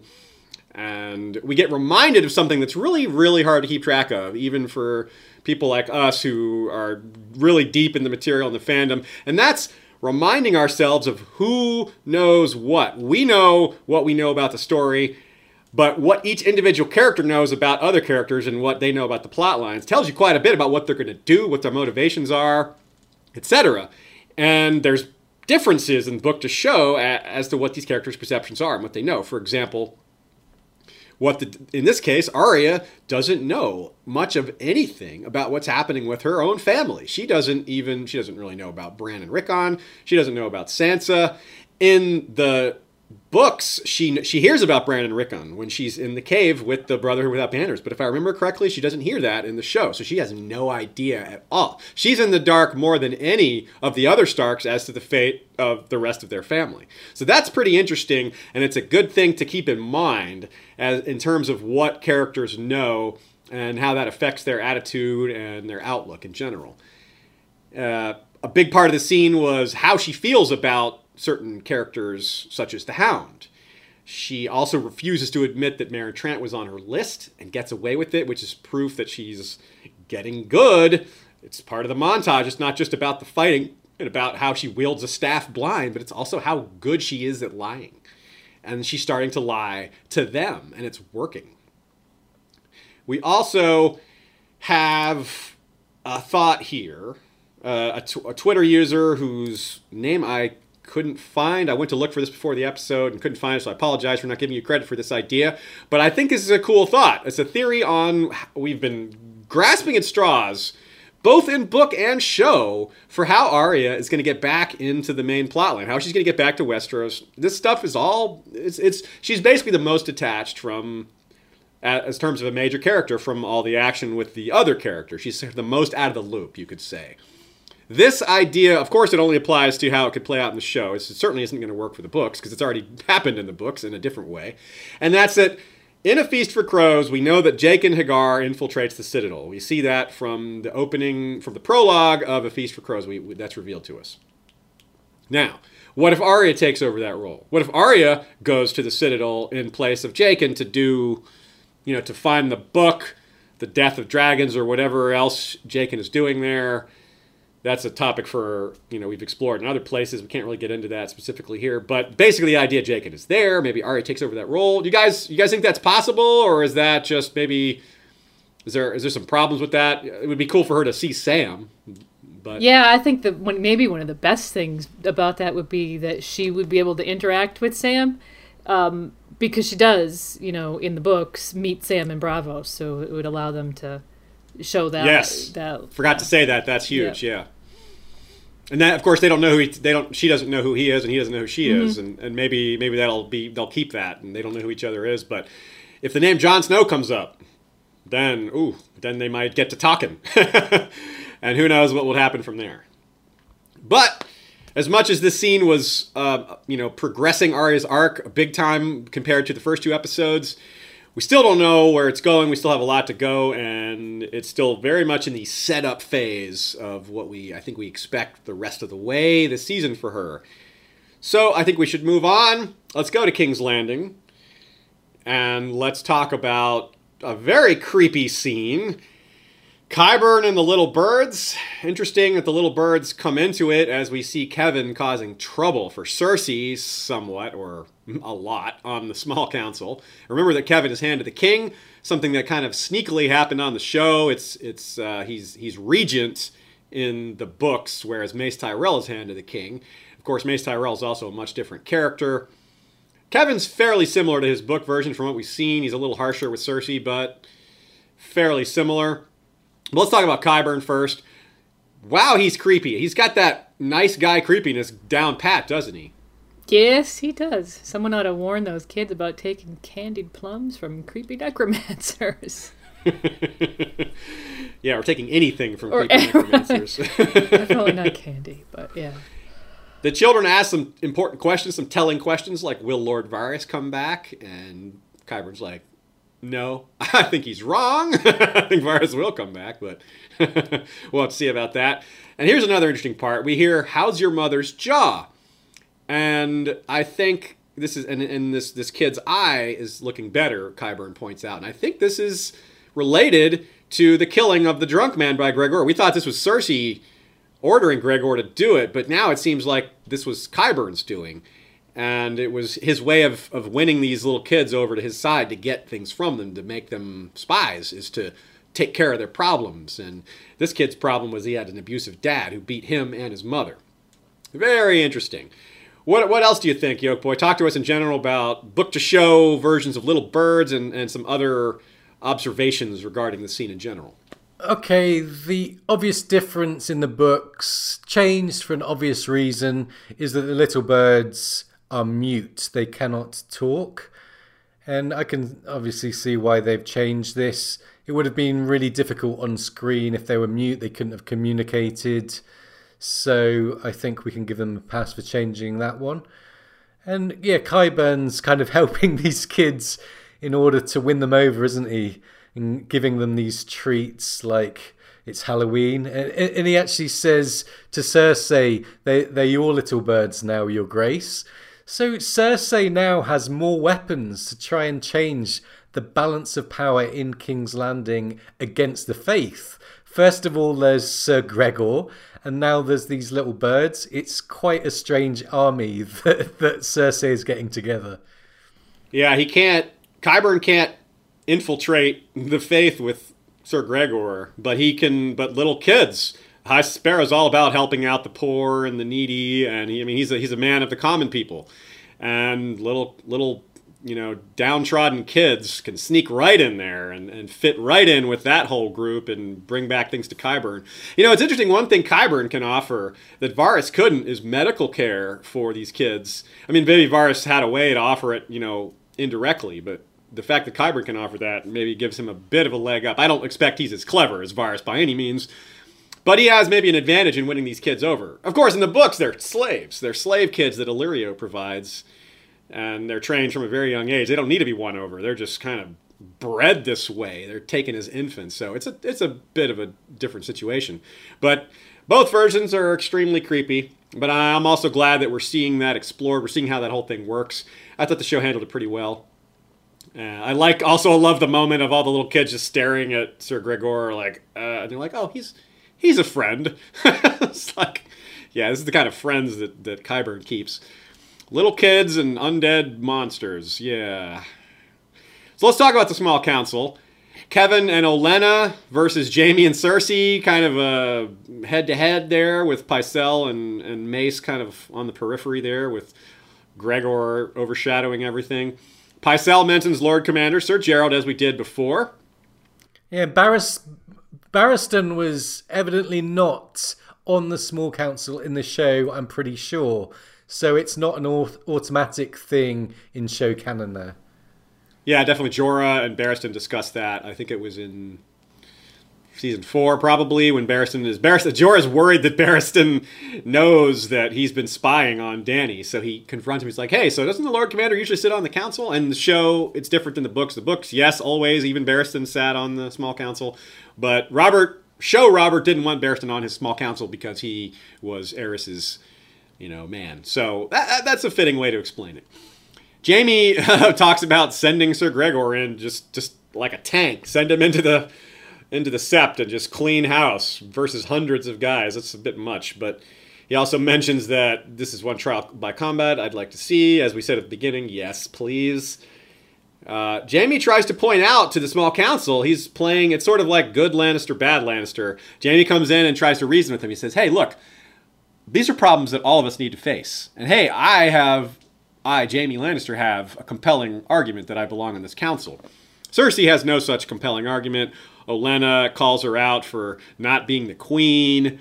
Kevin says, yeah, we can't make you leave, but you can't make us stay. Not unless you're going to have that thing murder us all. Is he? Or is she? She might. Maybe not all of them, but maybe murder them all. And Gregor will do one or two of them, and the little birds will kill Kevin, and etc. What do you think, Lady Gwyn? What do you think about that? Well, yeah, I think they're setting up the events of the Kevin Dance with Dragons epilogue. Probably going to play out somewhat differently, obviously without Varys being involved. But I think the end result will be either, sharpened conflict between the Tyrells and the Lannisters, which is what we expect in the book, and also obviously dead Kevin and dead Pycelle. But in the absence of Varys' plotting, the show could actually take it a different way, and maybe that's the thing that forces them to work together. Oh, okay, that's interesting. Yeah, and you wonder. Last season we theorized that it would be Littlefinger that took the place of Varys and killed off Kevin, but now it's quite clearly going to be Qyburn. So that settles that. Littlefinger still hasn't made an appearance, so we'll have to keep waiting for him. Let's talk about Tommen and the High Sparrow, another important scene from the stuff at King's Landing. I have always been a big fan of Jonathan Pryce, and he just continues to steal scenes with his creepy, fatherly, zealotous just combination of, and his just cleverness in the way he makes his arguments and the way he speaks to people and the way he just diffuses situations and sidesteps things that come at him. It's really quite good. He's really, really sinking his claws into Tommen. He's really just showing Tommen. He speaks to him like a grandfather, talks to him, levels with him, keeps him from being upset, deflects his anger, really just bringing him in. I think it's really clever how he relates Cersei's best quality to the divine, rather than he kind of takes it away from her and gives it to the gods and says, no, that's not her. It's a wonderful thing, but that's a gift from the gods. That's not a human thing. And I just furthers this notion that the High Sparrow is going to try to steal Tommen's influence and try to rule through him a bit. And maybe that seems to be what he's doing with Marjorie as well. And he also guilts him a little bit with the old, I never had a mother. So he tries to, touch on Tommen's heartstrings there. And he knows that Tommen's, he's a sweet kid. And that's going to work against him as a king. So what do you think, Yolkboy? Give me your thoughts on this whole scene and what the High Sparrow's doing. Yeah, I think you can see a twofold method of indoctrination coming from the High Sparrow. He's very polite and affable, somewhat like Qyburn in this respect, with this grandfatherly, harmless appearance. But he also has his network of mean septors and religious fanatics at his disposal. This means that he can really charm people and present as a likeable and trustable man to deliver his message. But he still has menace and threat behind him in his corner, and he's really manipulating people the whole time.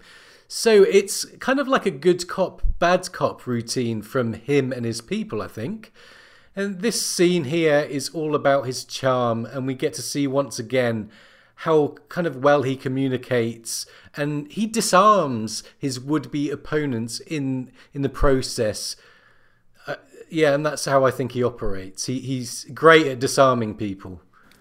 It's really well done, and it's one of the things that I give the show a lot of credit for, because almost none of this dialogue is in the books, and we don't see scenes with Tommen and the High Sparrow in the books not talking to each other. I mean, Tommen's still, he's younger in the book. He still loves to stamp papers with his stamp, and he loves his kittens, and he wants to ban beets. I mean, he's adorable, but he's nowhere near this Tommen in terms of maturity. So it's a whole different thing. So the show is kind of working in its own realm there, and I think they're doing a really good job with this dialogue and with this character.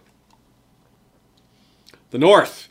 The center of most of the action so far this season. There's quite a bit happening. It seems like the North has taken up about half of all the screen time. I haven't actually done the math, but it just feels that way because so much time has been spent at the Wall. Plus we have this whole stuff with Ramsay and Brienne and Theon, Sansa, and Podrick as well. So some of that's going to kind of come together and coalesce, but for now it's split into different locations. Umber given the straight talk. I like this actor, comes in shooting, kind of comes up firing away, talking to Ramsay like he's an equal, not afraid of him at all. Knows that he's got some power and Ramsay isn't just going to, cut his head off or something like that. He talks about how much he hates wildlings, kind of talks down to Harold Karstark, talks about how, yeah, the wildlings could take Winterfell if Jon Snow's leading them, pushes Ramsay more towards this conflict with Jon Snow, refuses to take an oath. And of course, the brutal reveal, Rickon, Osha, and what appears to be Shaggy Dog's head. Surprisingly, as blatant and blunt as this seems to be, there is a lot of movement towards thinking this is some sort of trick. So we've gone from hoping it's fake Rickon, Frickon, as we called it, like Faria or Fagon, to Trickon, which is an even cooler little name, I think. So, Lady Gwyn, explain the Trickon theory for everybody. Okay, we're going to give the Northern conspiracy perspective here, because this could be part of a conspiracy setting Ramsay up for a fall. We talked about possible deception last week. Sadly, this wasn't fake Rickon.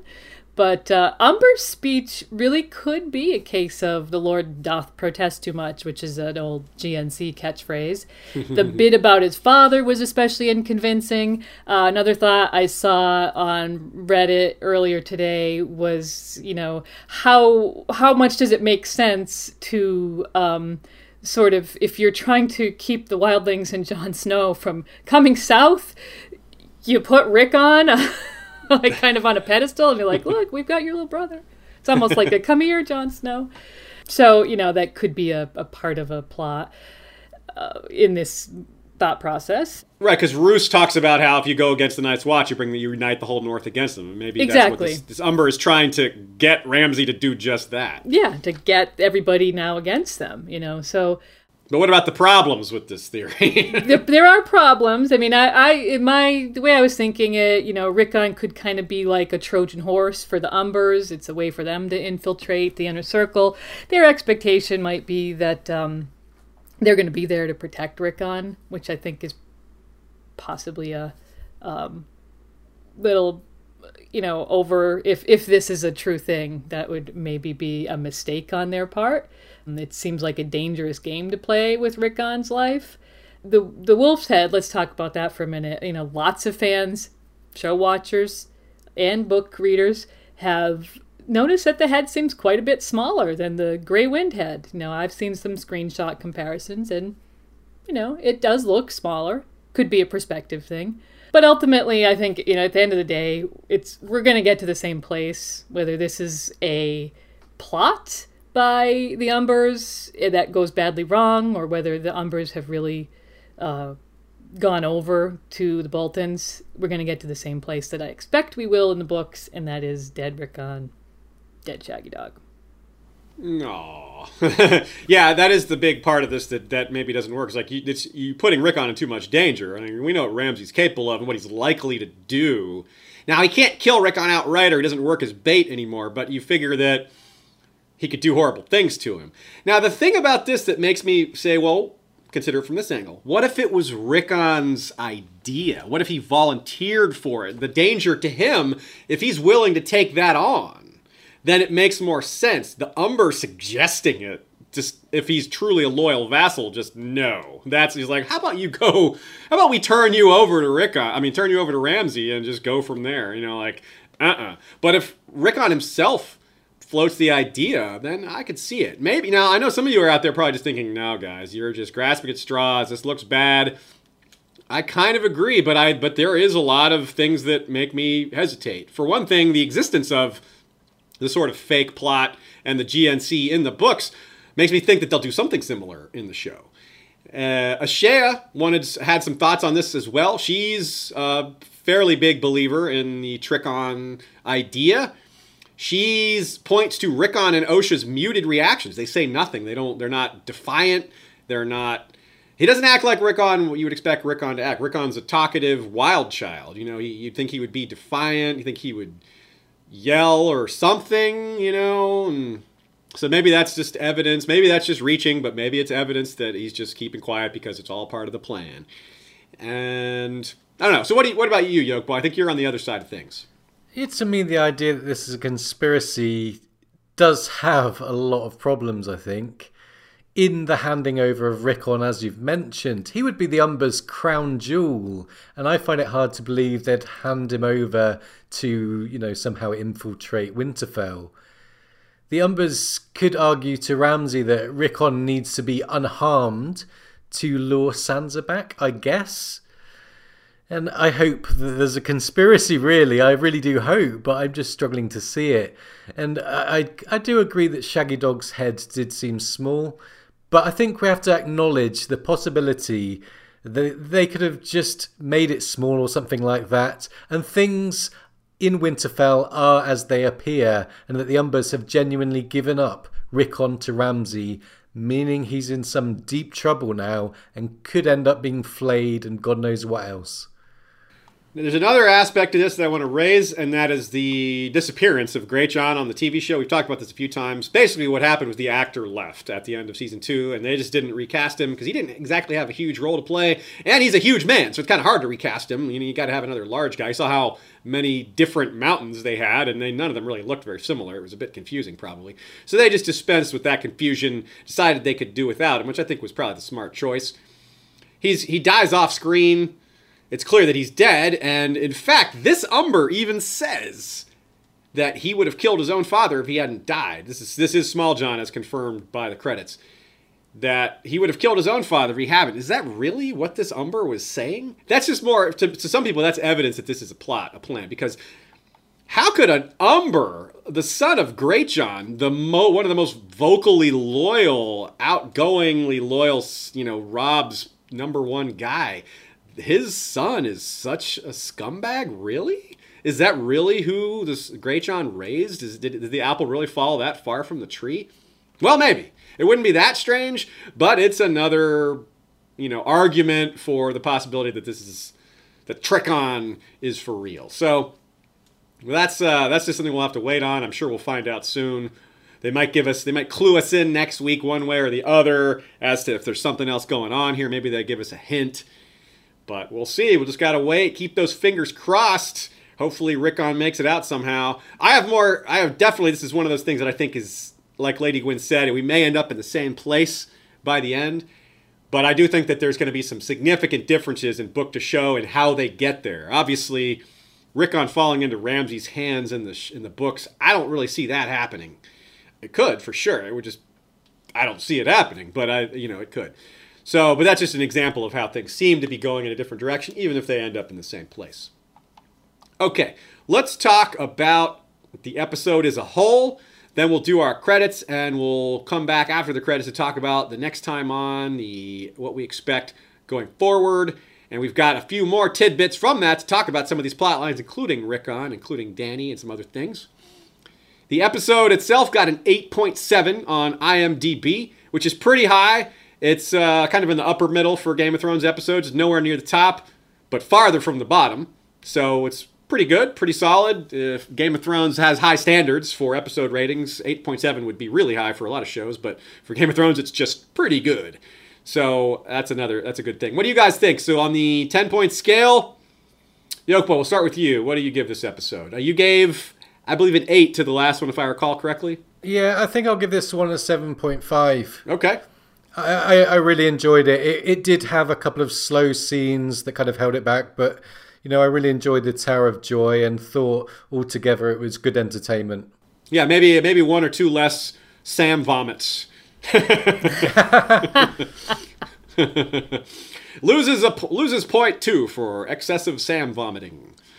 Lady Gwyn, what about you? What do you give this one? I think you gave last week an 8.5, if I recall correctly. Yes, I did. And I'm kind of going to mirror Yolkboy because I'm going to give this one an 8. So I'm going down by half a point for the exact same reason, because a couple of the scenes did seem a bit to drag. But, you have to give it pretty high points for Tower of Joy, which overall extremely favorable. Yeah, myself, I've watched the episode all the way through 4 times now, and I watched the Tower of Joy scene probably a dozen times. Freeze framed it, looked for detail, looked at the men with Ned, looked at all what they were wearing and all their armor and everything. One guy had a helmet, one guy had a shield, there was the Dornish guy. I wonder if the one guy killed by Gerald Hightower wasn't meant to be... which one would it have been? Maybe the Riswell? Anyway, it's hard to figure if they even cared about who was who there, but I like thinking about how they may have been used in that sense and which two might have been cut. In any case, I'll give the episode, actually going to break ranks a little and give this one an 8.5. I liked it about as much as last week's, even though I think last week's had higher highs, but there was just a lot of really good moments, a lot of really good subtleties. And it's just funny because I was just talking earlier in the season about how they don't do a lot of subtleties. And I'm just finding that I was a little wrong in some of those. But I still don't think the blood spatter meant anything. But clearly they're sneaky with the music, as we showed this episode. So, they're not going to give big reveals through subtlety. But I will color what I said before by saying they will give clues via subtlety. And they will not give book nods via subtlety, just like they did with the little sunbeam on Arthur's sword, which was a little nod to Dawn. So a lot of that stuff, there were a lot of nods to the books in this episode. For me, that's where the extra half point comes from. That's why it's, for me, as strong as last week's, even though I know I'm in the minority there. Maybe I'm just trying to be different. No, I'm just kidding. If I had gone first, I would have given it an 8, but since I went last, I gave it an 8.5. No, I'm just kidding. I feel good about it. I feel happy about it. I enjoyed watching it all those times, and... that's that. So, everybody, thanks for listening. We're going to move on to our Patreon credits. If you do not want to be spoiled on the next ons, we're going to talk about what we learned about Episode 4 so far, as well as combining it with some preseason trailer knowledge, fitting all that together, connecting some dots. We'll have a few more cool conclusions, but if you don't want to be spoiled on that, we'll see you next week. Thanks for tuning in. So, we'll see you next time. Want to thank our Patreon supporters, starting with our First Lord, Hand of the King, Cash Craig, the Black Pupil, Lord Jim, the Fortuitous of Wars and Politics of Ice and Fire blog, and Warden of the West, Lord George Stormsville, the Cunning, Lord of the Chiliad, and Warden of the East, Lord John Reed of Castle Woodbridge, the Lord Borealis, the Light of the North, and Warden of the North. Newly added Lady Kelly McMath of Covington, Lady of the Villa Hills, or is that Via Hills? Either way, and Crescent Springs, and Warden of the South. Rory the Rogue, Archer Extraordinaire, and our History of Westeros King Beyond the Wall started subjugating the men of the Frozen Shore on Monday. Still working on them. They're tough. And weird, really. The Small Council.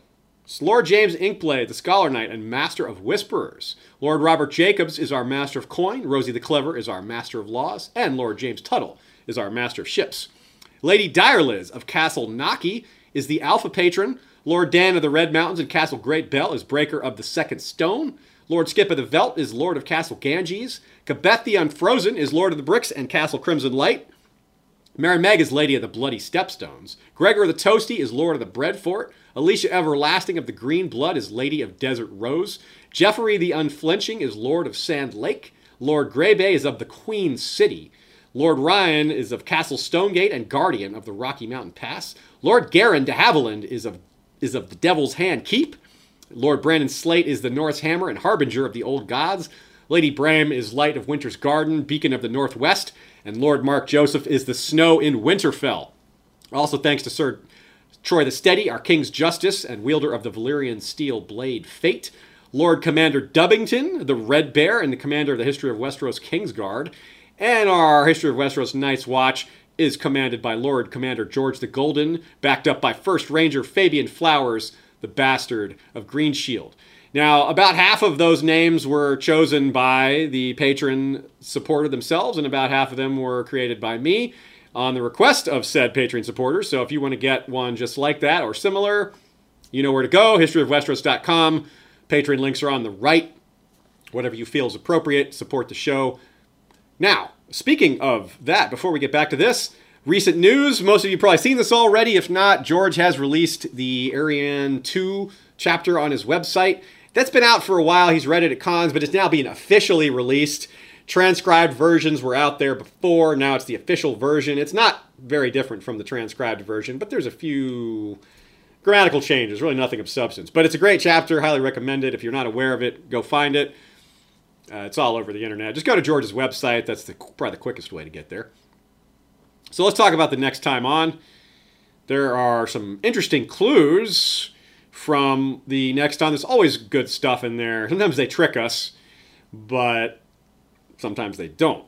Now, first of all, a little shout out to watcher Philip Eklund for pointing out that Game of Thrones' official YouTube channel always has the next ons, because I know in the UK and probably other countries, that's not part of the broadcast. They don't give you the next on Game of Thrones, but it's always on YouTube. You can always find it there. So, folks, if you don't get those, now you know where to find them.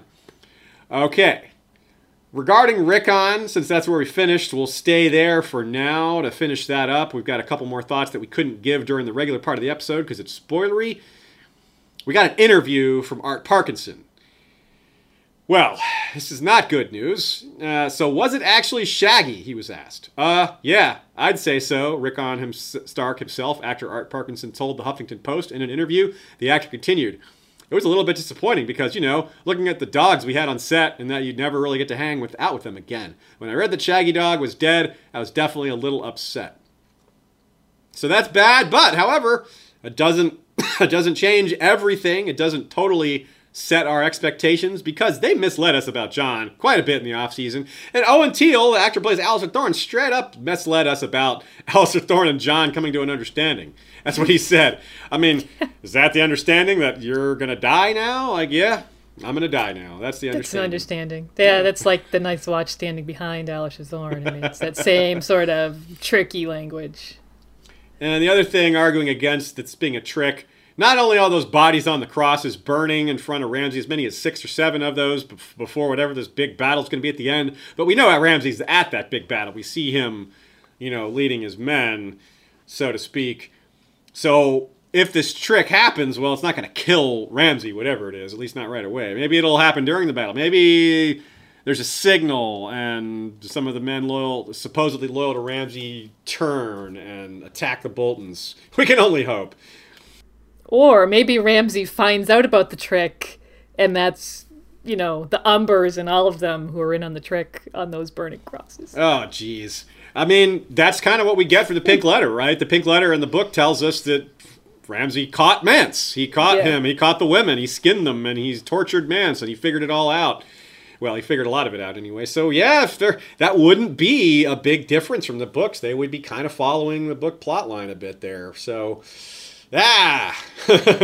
scary, scary, scary.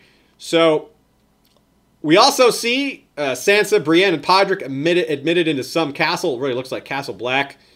It looks almost identical. Would you agree with that, Lady Gwyn? Yeah, I went and watched, I wasn't sure because you just see the kind of the back, what's behind them as they're going through a door. So I went back and watched the clip of Stannis leaving Castle Black from last season, and it's the same background. There's a little hill, snow-covered road.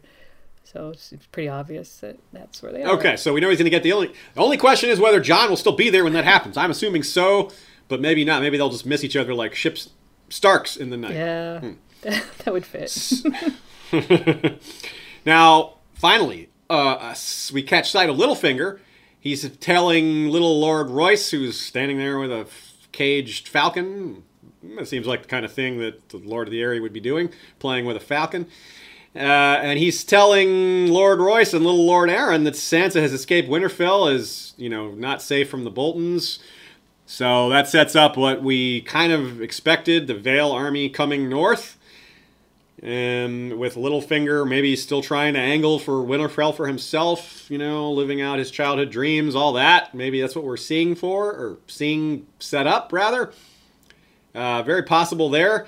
So, very curious to see how Littlefinger fits into this whole thing and whether he survives the season or not. There's that preseason trailer, remember, where he's standing out in the snow and he looks concerned, like something bad's about to happen. He doesn't look in control. He looks a little scared, which is pretty much never how he looks. He always looks, he's got that cocky, smug look, like he knows something that nobody else does, because he does know a lot of things that nobody else does, especially about his own motivations.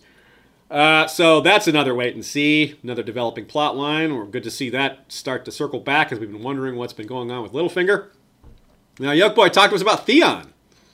Yeah, Theon arrives at the Iron Islands to Yara's scorn, and this seems to prove that when Theon was talking of home, it wasn't Winterfell, but it was in fact the Iron Islands, as I think we all suspected last time. This really leaves big questions about what Theon's role is going to be in the upcoming Kingsmoot. Remember, in the books, he obviously wasn't present there. Yeah, I don't expect it to be so different that he ends up winning somehow. That'd be a little crazy. So maybe we see him participate and lose to Euron, and then it goes from there in some other way. It's really kind of hard to see how they're going to run with this.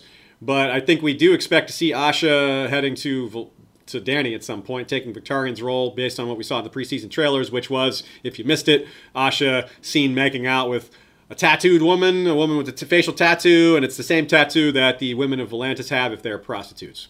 So that seems to be a giveaway there.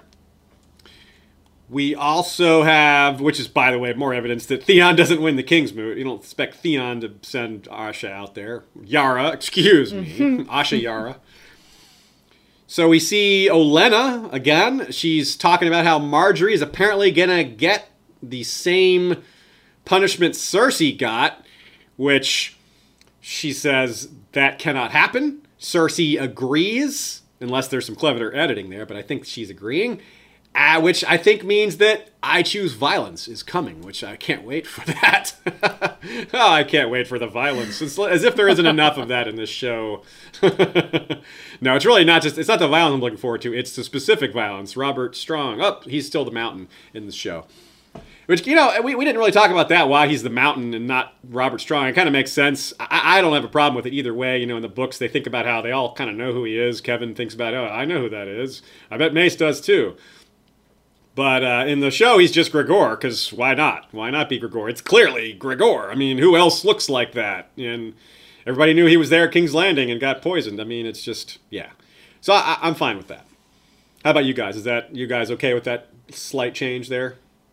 Oh, yeah, it makes perfect sense, because otherwise I think it would lend to a lot of confusion if they suddenly started calling him by some different name. They've already had 3 different actors play the role. They don't need to go changing his name also, right? So we've also got Tyrion trying to assuage some delegation of somebody. I don't know who that was. But several people are complaining, like, when is she coming back? And Tyrion's just lying, saying, soon. He doesn't know. He didn't get a raven from Jorah and Daario saying, found all the Khalasars. We're about to go in. We're about to sneak in, rescue her. We'll be back in a week, in a couple days. Yeah, I don't think so. But so things are boiling over a bit in Meereen. That seems to be where things are headed. Varys is trying to keep things under control. Tyrion is doing his thing. We'll have to see what happens there. We're definitely seeing Daario and Jorah fighting. Not with each other. Well, maybe with each other. I don't think so. Boy, that would be suicidal. They're trying to infiltrate the Dothraki and then they end up fighting each other. That would be pretty dumb.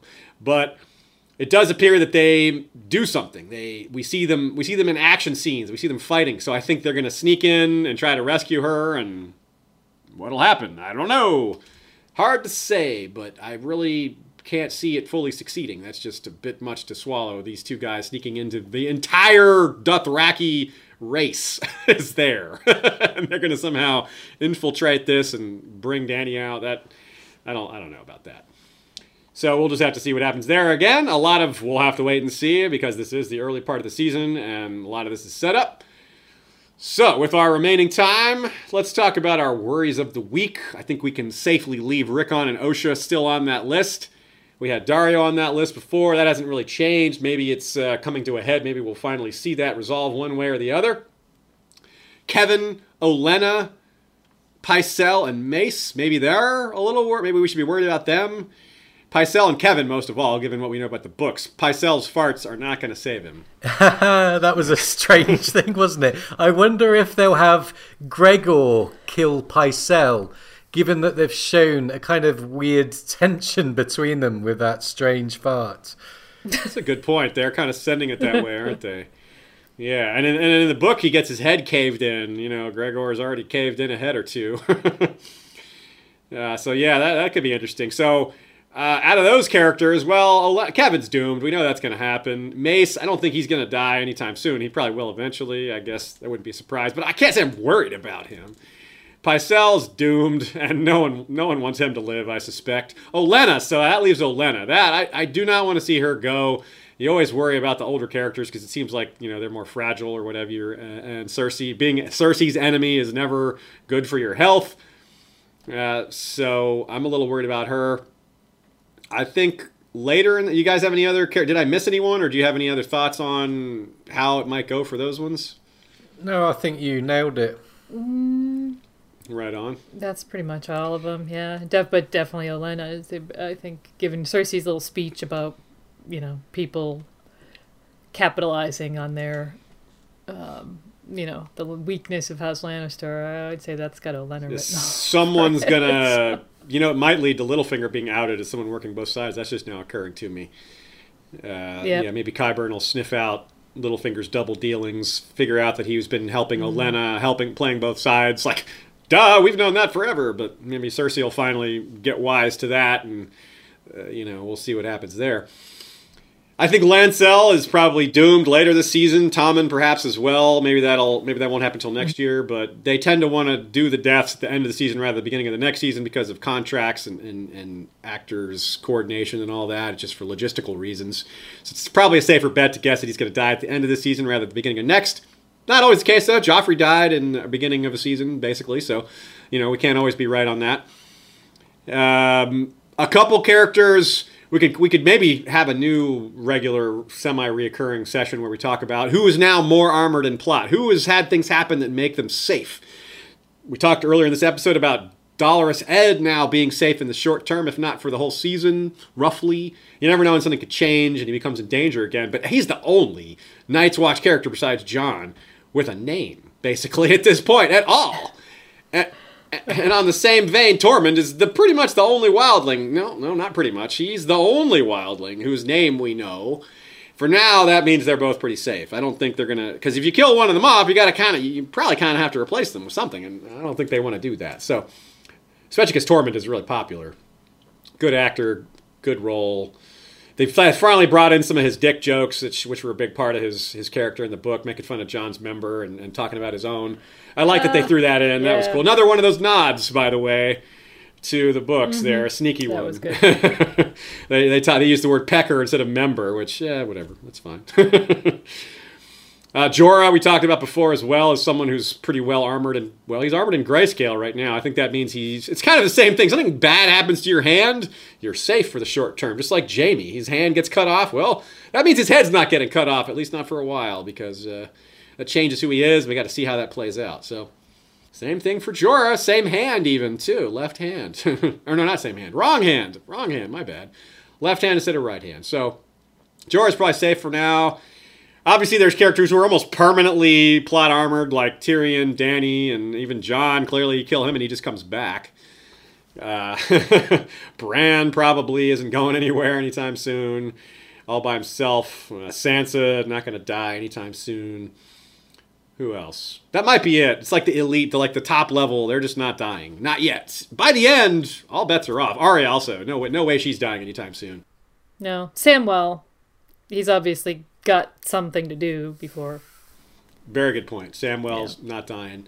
And obviously anyone they just introduced. Euron's not going to die in the next episode. He's not going to die in a couple episodes. He's going to He'll probably die, but not soon.